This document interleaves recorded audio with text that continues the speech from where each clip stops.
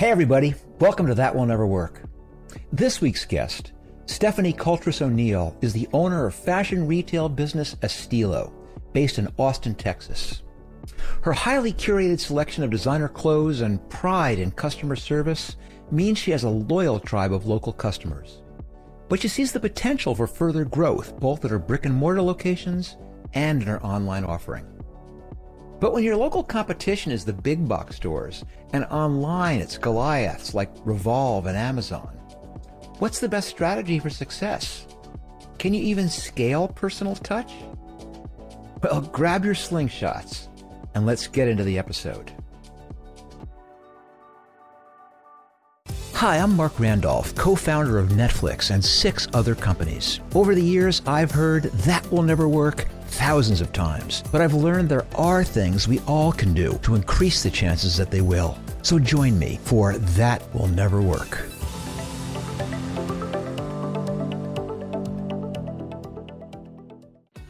Stephanie, welcome to That Will Never Work. Hi. I'm excited to have the conversation.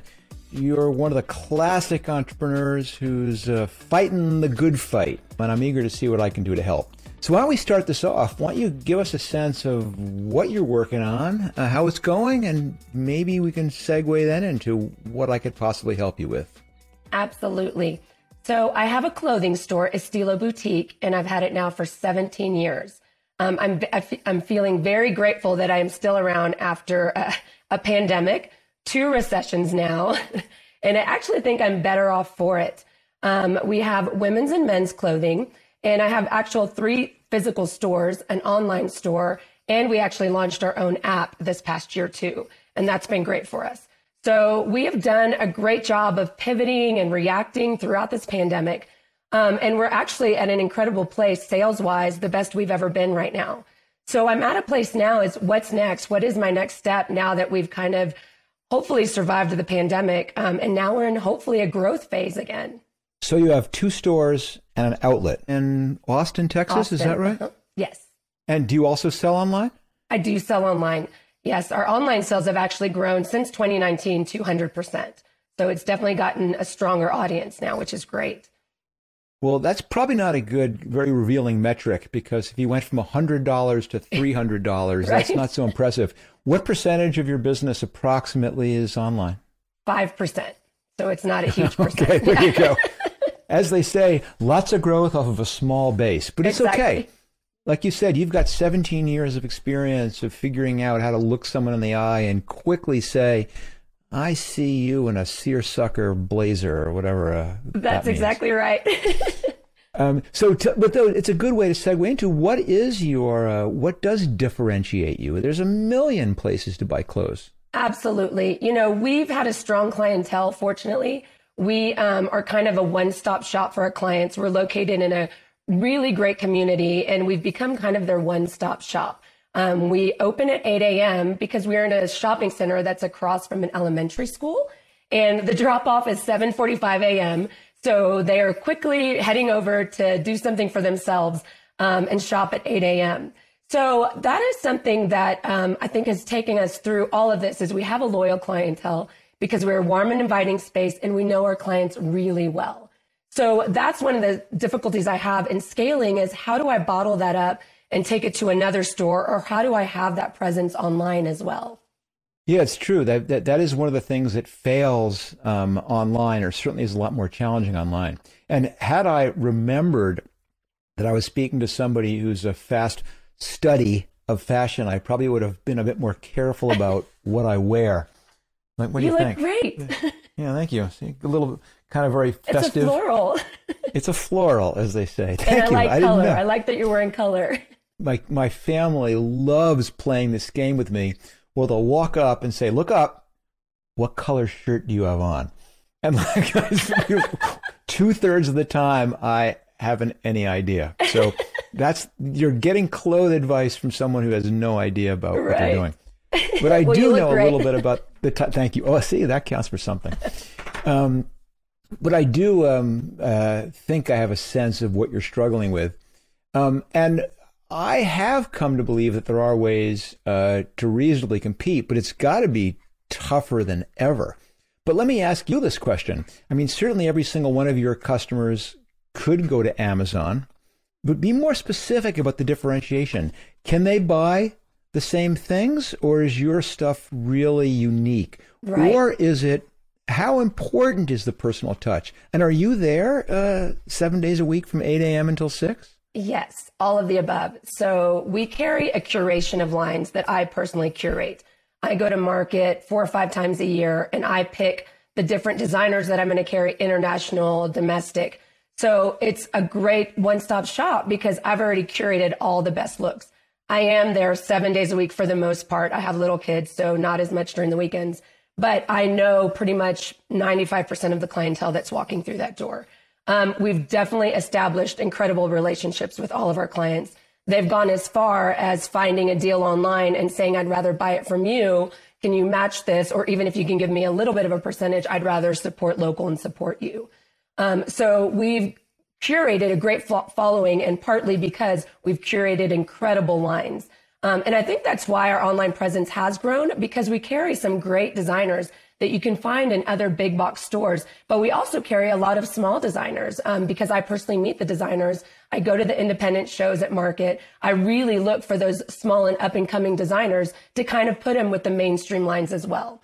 So I do think we differentiate ourselves with that element, because you can't go to the Nordstroms and the Neiman's and find the up and coming designers. Once they're there, they've already been around for a little bit. So I think our clients know that. And again, I do think our clients value our relationship, which is one of my struggles on how to represent that online, or if I do grow to another city or something like that. So one interesting thing would be you now have probably enough online business that you have something, I'm going to use the term statistically significant, but I don't mean literally. But I mean you have enough people that it should be indicative. So tell me about your online customers. How do they differ, if at all, from your in-store customers?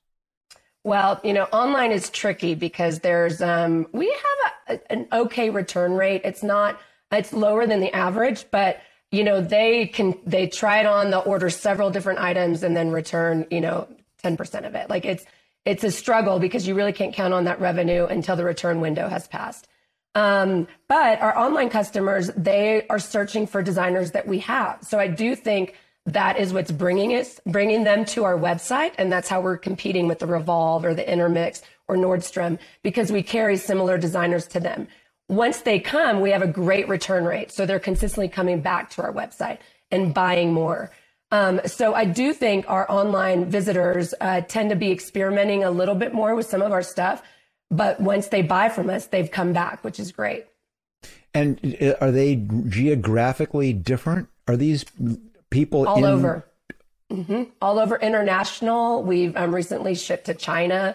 We've shipped to Dubai. I mean, fortunately, we've gotten a great presence online internationally now, which we didn't have actually before 2019. Yeah, I mean, certainly the return rate is something that that's just the nature of online right. garment retailing. And interestingly enough, you probably see the same thing. Women's return rate way higher than men's return rate, which is kind of an interesting dynamic. It is. So when you envision getting larger or scaling, are you envisioning scaling the stores or scaling the online business? I envision both, to be honest, because I saw such growth and I never thought I could compete with some of the big box retailers. And we honestly have, in a sense, and that people are coming to us before they're going to Revolve to see what we have. So now I really do want to grow online. I think there's a lot of opportunity there. I think, like I said, we carry similar designers that people want. I do think carrying inventory is a big issue for us too. How much inventory do I buy? Right now for my stores, I know exactly what to buy based on metrics, based on my clientele, based on what sizes work. For online, it's still kind of a black hole of what do I buy without overcommitting. And when you're a small business, their terms aren't as easy as if you're the big box retailers. You have to commit 6 months in advance to your stock for, 2 seasons ahead of time. And you have to prepay or, there's not they don't allow returns on the wholesale side when you're a small business. Yeah, it's interesting that COVID really has turned everything upside down, because prior to this, had we spoken 2 years ago, I probably would have advised you away from the online, from focusing on the online. But I imagine at this point, or not this point, probably about 18 months ago, you were saying, thank God that I had that foothold at Shopify and had some experience and had the account set up, because it saved you, right? Absolutely. We were one of the early adopters of Shopify. And as much as I had my issues with Shopify, I was so grateful that we had a strong website when the pandemic hit, because my current customers were able to shop with me, and then people were still shopping online. And so that was huge for us. So I think this is the classic strategic inflection point. And I usually am really confident about the advice I give, and I'm going to be very, very upfront and say I'm not super confident about what I'm going to say now. So take that with with a grain of salt. My sense is that the strategic decision here is what ratio of effort you put between your online business and your store business. And my gut is not to think that the online business is your savior or that your big expansion. I think it's a wonderful adjunct to your business. I think it's a great safety net for your business. I think you can probably figure out ways to leverage the two. But I think the things that you've built your brand upon are going to be hard to scale in that direction. And the economic dynamics, as you've mentioned, and as I know from my experience here with online clothing retailers, is really, really different for all the reasons you mentioned. And it's funny, when you begin right out of your mouth, the things that differentiate you are very, very much bricks and mortar-y aspects. And I think part of building a great brand is really being clear, what are the things that people think about when they think about a Estilo? What are the things that people think about us that they would not think about a big box store? And I'm a little surprised. I shouldn't be surprised. Let me ask you the question, why still 3 stores? Well, we were kind of in a growth phase prior to the pandemic. And then the pandemic hit, just when you think you're figuring it all out and let's move to Dallas, and let's move to Houston. The pandemic hit and everything came to a rolling stop. And it was just me for a while, and I had to pivot. I got innovative and created style boxes because my clients couldn't come to my store. So I would drop off style boxes to their doorstep. And so literally every other idea I had besides just staying in business had to get pushed aside. And so I find myself now, that's where I'm at again, is this, back then I thought it was a good time to grow and scale and all of that. And I'm getting a little optimistic again, but again, I always get nervous after the last 2 years to get optimistic and to think big, but I do feel I'm fully staffed again, thankfully. Our revenue is the best it's ever been. We have a lot of attention right now. And so I feel like it is a good time to just keep that momentum going and grow, and whether that be online or in another city. Again, it's one of those, how do I scale and how do I take the formula that I have here and replicate it in other cities or wherever my next location is? There's one aspect you can't duplicate, which is you. Yes. It's one thing for you to bop. I mean, are the men's and women's stores adjoined, or are they in different locations? They're in the same shopping center, but 2 separate locations. But, you can walk back and forth from one to the other. Right. Yeah. So, I mean, listen, even in Austin, if you're east and west or north and south, you can't walk back and forth. So right. One of the strategic things that anyone has to do when they say, how do I expand, is looking very honestly at what are the things, not just that differentiate them, but that differentiate them that are in fact scalable. Mm-hmm. And being able to scale the fact that you greet customers by name, or that you know them well enough to drop a box off at their house, or even that you can know them well enough to call them up and say, hey, I've just got in a new selection of St. John knit or whatever it is, that, and you should get down here.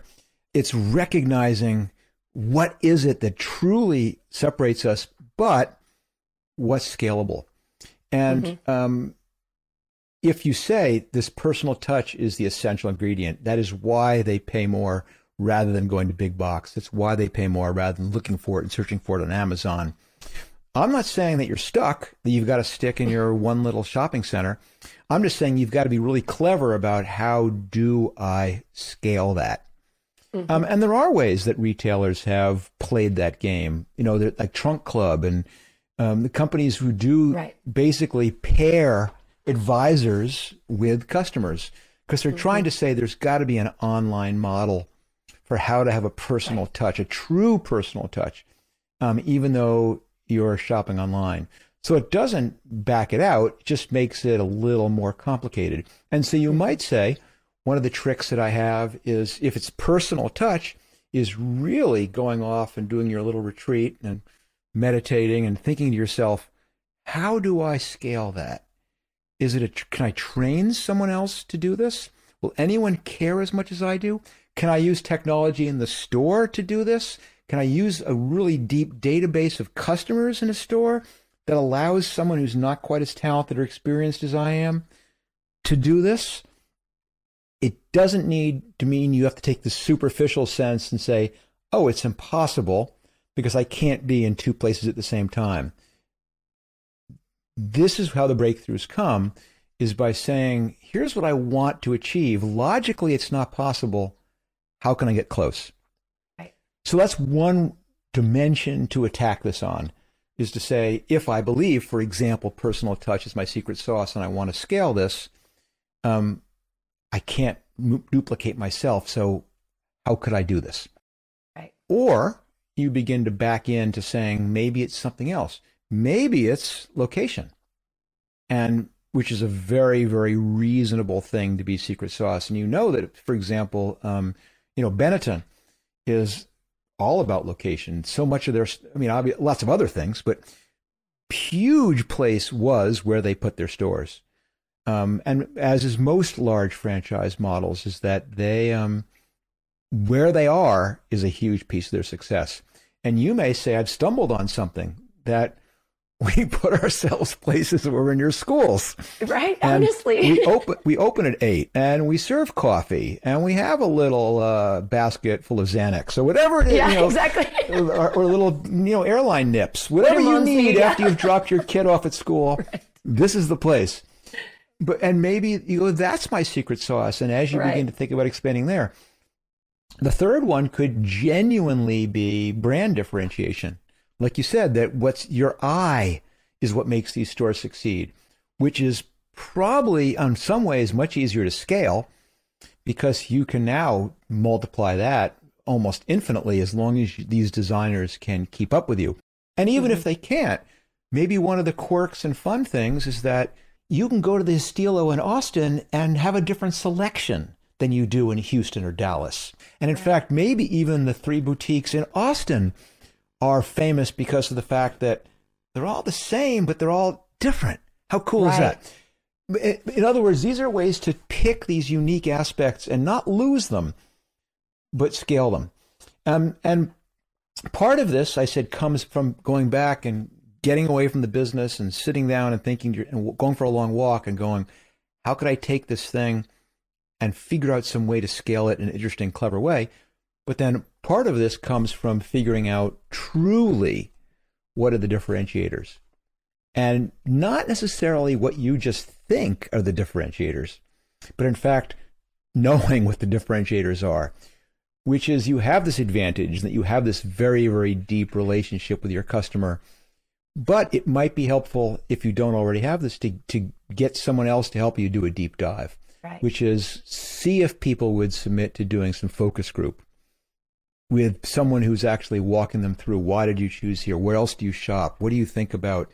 And without you participating necessarily, but some way for you to come away going, wow, I had no idea how important this was and how unimportant this was. Right.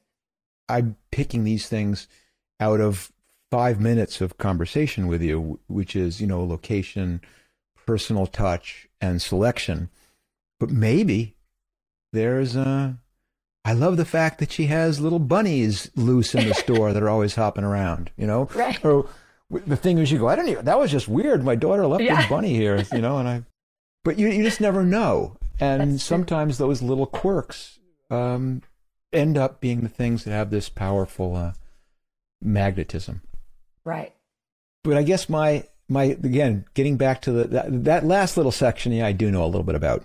So I take that back from when I warned you I don't know what I'm talking about. So the part that I'm not 100% confident about is the sense of I would stick to your knitting, which is since bricks and mortar storefront retail, Right. I'd be thinking of how you innovate in an area Okay. including figuring out and being clever about how do you expand at minimal risk. I mean, have you done pop-ups? Have you done? We have. Those, We have. We've done pop-ups all over Austin. Well, not all over, but a couple places in Austin, and they've done okay. I think we could probably do more to try to get a sense of people's reaction. And that's a great idea. During COVID, it was probably easier to get space. Now I think real estate is just crazy. But I think that's a great idea to do a pop-up. Yeah, or in other words, you can partner with a specific store in other words, if there's a furnishings store and you do do a space swap, you'll put their furniture in your store and you'll put clothing in their store. Just something again, these are all just ways to try and play with expanding your footprint in creative way and clever ways to try and see what can possibly help you scale. Right. I mean, it seems like investing in the right people is obviously number one in the sense of, can I semi-duplicate myself in that personal touch with staff in Houston, with staff in Dallas? And that's the struggle is, it's hard to hire right now. So to find staff, especially outside of the city you live in, I'm sure is not easy. And getting kind of the training manual, so to speak, on how do you evoke this kindness and this warmth naturally. That's so unbelievably hard. And anyone who has traveled knows how hard that is. I mean, that if you think about even the brands that are unbelievable at that, I know Four Seasons sometimes comes to mind, or these really high-end chains where you go, gosh, every single person is so on. It's impossible for most of us to do it. So as you begin approaching that methodology, I'd be thinking less about how do I hire the right people, but down the other direction you were saying, which is how do I put in place the tools and the guidelines that allows someone who is not as good as me to be effective. And it could be that's where you begin to use technology. You do video an hour a day in other stores. Yeah. Where you're I've available. thought of that before. Yeah, I've thought of that before, of doing a video like, hi, welcome to Estilo, and thank you for working here. Here is our training manual with me showing you how I speak to a client, and literally having myself interacting. Yeah, I'm saying if someone in Houston comes in and he goes, oh, from 10 to 11, Stephanie's going to be here remotely, but here. Remotely. So I don't know. Again, that's why this is a pretty crappy idea, which is why I was scared to share it with you.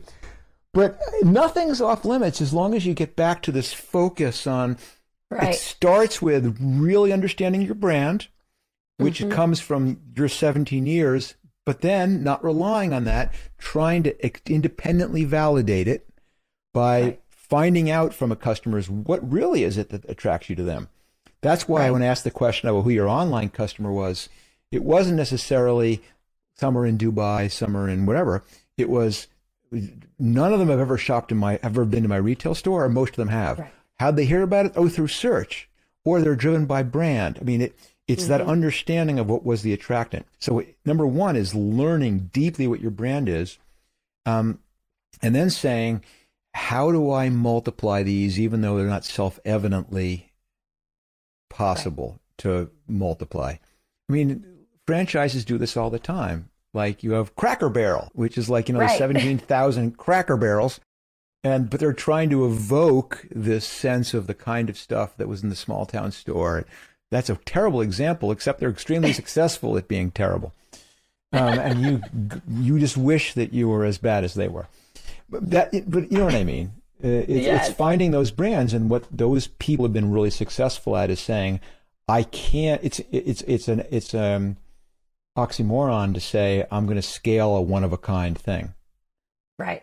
I do like your idea though of the formula of across, the elementary school. We're also by a Starbucks, so that's constant traffic flow. So there's a lot of different factors I think that make us really busy and consistently busy. But again, why we have the retention of customers that we do is because of our personal touch. And again, our product selection is, everybody says there's none like it, even in Houston and Dallas. So again, if I can bottle that up and understand, okay, I do it just because it's how I buy and I know the numbers, but if I really understand what is appealing to them and what do they like, the mix of the mainstream with the new designers up and coming, and how that could work in every city. I really like that idea of making it even different in Austin, Houston, Dallas. So that's part of the appeal. Go to that store so you can kind of see what she curated for that location. Yeah, it really is kind of interesting because you're not just going, it's the anti-chain store. Right, exactly. Where you go to Urban Outfitters, whatever it is, and they've got, they're all cookie cutter. And this is kind of cool because they're purposefully not. And it also allows you to trial a whole bunch of stuff. Yeah, the anti-chain chain. Trademark. Right. I'm going to trademark that. I really like that. Yeah, I'm still stuck, I'll leave you with this, but I'll reserve the right actually to come back and go, I think I was wrong. I would love that. About the online versus retail. I know that people do compete effectively with Amazon's, but I know it's hard. Right. Because operationally and price-wise, they'll kill you. You can't out-deliver them. You can't underprice them. They're so good. That you've got to say, is my selection good enough? And then can I somehow make my personal touch come through online? And gosh, what an interesting challenge that would be. But the reason I'm hesitant is because it feels to me like it would be an all-in thing. Mm-hmm. That if you said, Mark, I'm walking away from the stores because I'm going to get this right, maybe. But gosh, it'd be so hard to do something so hard in two different areas at the same time. Right. I can see that. And I mean, what I love to do is obviously the retail brick and mortar. It's the weird addiction I have. So, I'd love to own an online piece too that's very successful. But if I had to choose between the two, unless you told me one was going to make way more money, then I'd choose that one. But I genuinely love and have a passion for the face-to-face with people. I think you've got a formula that works. I mean, you do need to have retail prices to succeed at retail, but you're able to pay that off with this unique selection and with the service, and that's a great formula. And if you can be clever about ways to scale those things without losing sight of who you are and without losing sight of what are the things that someone can't get online and can't get at Nordstrom's. I think you've got a lot of opportunity there. I think one of the interesting things to try is, do you need to go to Houston and Dallas? In other words, again, not to harp on Benetton, I think they're out of business. I don't even know if they're around anymore. But their formula was they wanted to have clusters. They wanted to have them within sight of each other, and it was very multiplicative. And maybe that you go, if we have different merchandise in each, it actually does work to have them in the same city because the customers overlap. And it's not like, Austin's got a population of 800,000, a million? I don't know, something like that. Big. You got a way to go. And growing. And growing really fast. Your whole customer base is moving there every single day, basically. So you got plenty of room. That's true, actually. It is a growing city. So if I just keep popping up, I'll get different clientele just because of the growth. I think it's really cool. So it's exciting. So, and I hope you take some risks here now that you can breathe a little bit, having been out of COVID. Yes. And I'd love to check in with you again. And I don't know. year or so and find out. And then maybe I'll even, I'm in Austin a bunch. Maybe I'll even stop in and you can use your personal touch and get me I would love into that, some my different personal florals. Bring that shirt. I'm going to style around it. I need, can you make me hip? Can you make me young? Sure. Yes. Without looking like an baby ass? steps. Yeah. Yes. I can do that. It's very effortless. I can do that. Great. You're a miracle worker. So anybody who wants to look young and hip but not look like an ass, Estilo's the place. Come to me. I'm really good at that. Well, Stephanie, thanks so much for taking the time to chat with me today. You. Really interesting. And gosh, I really do wish you the best. I want Bricks and Mortar to survive. So go get them. Thank you so much. This was wonderful. If you enjoy hearing about the topics in the show, why not read the book that inspired it? The paperback edition of That Will Never Work, The Birth of Netflix and the Amazing Life of an Idea is out now for purchase online and in all good bookstores. And check out my socials for some awesome book giveaways. And I'll be putting out a free chapter from my audiobook as part of this podcast, so be on the listen for that too. And did you know there's also a video version of what you heard today? Check it out at YouTube/Mark Randolph. There's new episodes every Tuesday. Want to be a guest on the show? Head to markrandolph.com/guest. And while you're there, add your name to my mailing list.